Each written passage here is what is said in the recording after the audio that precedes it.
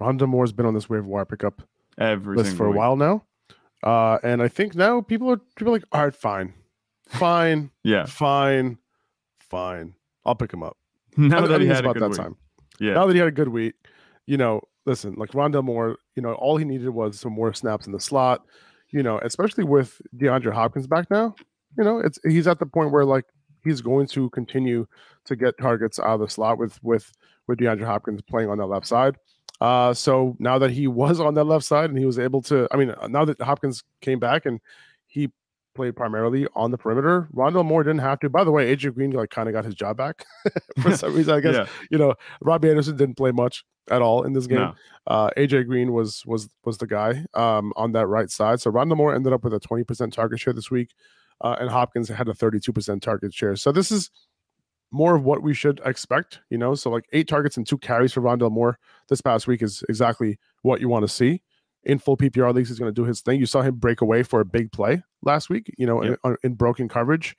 He also was breaking tackles as well on other plays too, so for some decent gains. So that's the reason why he's been on this waiver wire pickup list for a while, is because of that. Okay. Yeah. And he's going to continue to do his thing. So he should probably be rostered at this point. And I'm hoping that after this week, he's over like 65% rostered in most leagues. That's what I would say. Right now on Sleeper, he's only 51% roster, and that's down 17% apparently from, I guess it's this time last week or whatever it was. But it says his ownership because is on down. Thursday night, remember on Thursday night, like he didn't put up a big game at all. He only had a couple points. He had that one big catch, and that was it.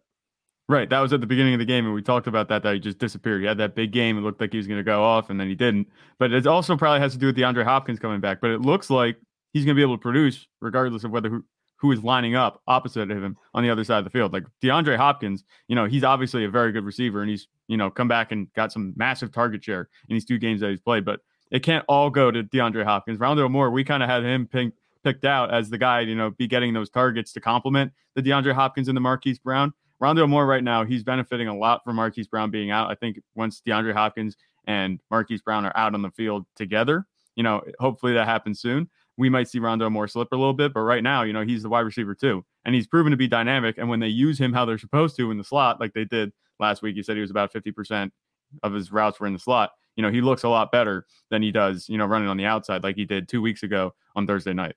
Yeah, exactly. And he was primarily on the outside for some reason 2 weeks ago. So I wouldn't worry about that too much moving forward. The good thing is too that, okay, sure, like it's only 50% of his routes in the slot. You want it to be more. But the good thing is that at least he's not leaving the field. So when they did go to 2 wide receiver sets, he moved to the outside rather than coming off the field. So I guess that's better than, not doing that. So I think for most weeks when Robbie Anderson starts getting, more involved, I think they're going to start running more 3 and 4 wide receiver sets and not 2 wide receiver sets, which they did a little bit of last week, a little bit more than they normally do. So at some point, I expect Moore to run most of his routes out of the slot.